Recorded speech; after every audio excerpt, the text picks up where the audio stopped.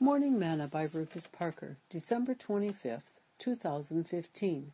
And it came to pass in those days that there went out a decree from Caesar Augustus that all the world should be taxed, and this taxing was first made when Cyrenius was governor of Syria, and all went to be taxed, everyone into his own city. And Joseph also went up from Galilee, out of the city of Nazareth into Judea, unto the city of David, which is called Bethlehem, because he was of the house and lineage of David, to be taxed with Mary, his espoused wife, being great with child. And so it was, that while they were there, the days were accomplished that she should be delivered. And she brought forth her firstborn son, and wrapped him in swaddling clothes, and laid him in a manger, because there was no room for them in the inn. Luke 2, verses 1 through 7. Today's morsel, Christmas.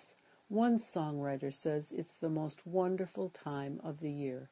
I would tend to agree, but not just because of the happy meetings, the kids of good cheer, or the mistletoe. It is the most wonderful time of the year because we are celebrating the birth of our Lord and Savior, Jesus Christ. I enjoy my own birthday, and I am thankful when my wife bakes a cake for me and when my family and friends help me celebrate the day I was born. How much more should we celebrate God Himself leaving heaven to come robed in flesh to save us, His people, from our sins? Enjoy this great day. Spend it celebrating the greatest gift of all, Jesus' love for you. Sing Happy Birthday, Jesus.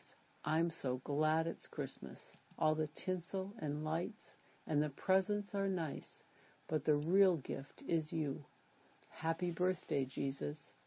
I'm so glad it's Christmas. All the carols and bells make the holiday swell, and it's all about you. Happy birthday, Jesus. Jesus, I love you. Thought for today: there is no Christmas without Christ. Merry Christmas.